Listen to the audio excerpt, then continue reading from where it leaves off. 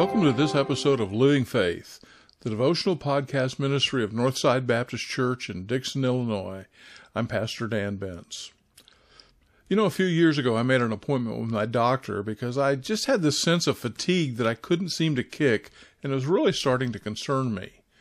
Now, my doctor did her examination, and while she didn't find anything out of the ordinary, she did recommend that I be tested for sleep apnea. So a week or two later, I went to a sleep clinic and learned that I'm among the 22 million or so Americans who suffer from some form of sleep apnea.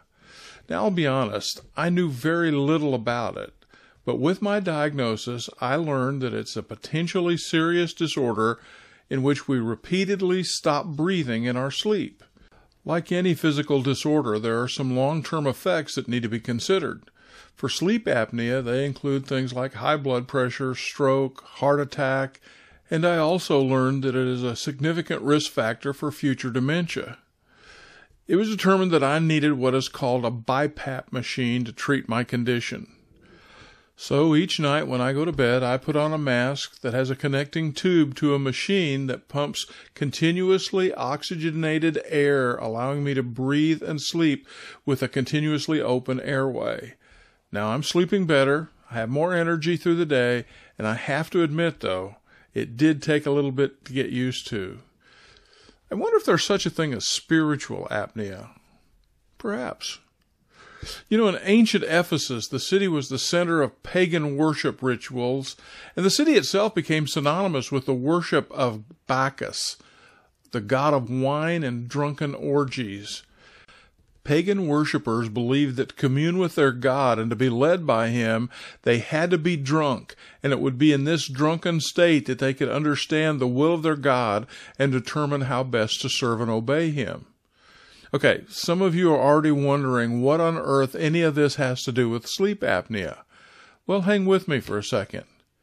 In Ephesians chapter 5, verse 18, the Apostle Paul wrote that Christ followers should not be drunk with wine as the worshippers of Bacchus would be, but instead they should be filled with the Spirit, clearly to contrast to everyone who would see them how differently they were seeking and serving their God.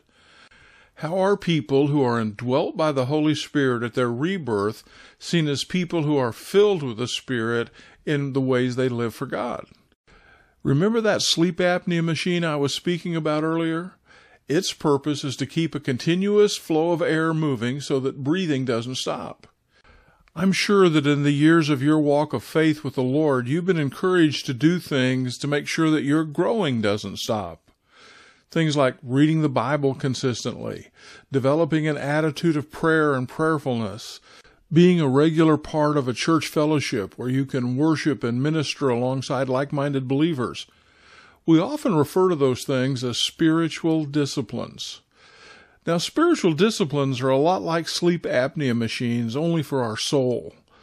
They help supply us with a continuous flow of God's life-sustaining Spirit, empowering us and enabling us to live with endurance and strength we didn't know we had. Now, I'll admit that when you first begin these disciplines, they can seem overwhelming. You might even begin to wonder where the value is, but over time, you'll notice that you're being remade into the likeness of the one whose life's being poured into you. And that's the place each one of us should want to be, growing in the likeness of Jesus. God bless you. Have a great day. Living Faith is a ministry of Northside Baptist Church in Dixon, Illinois. For more information, go to northsidedixon.com or check out our mobile church app.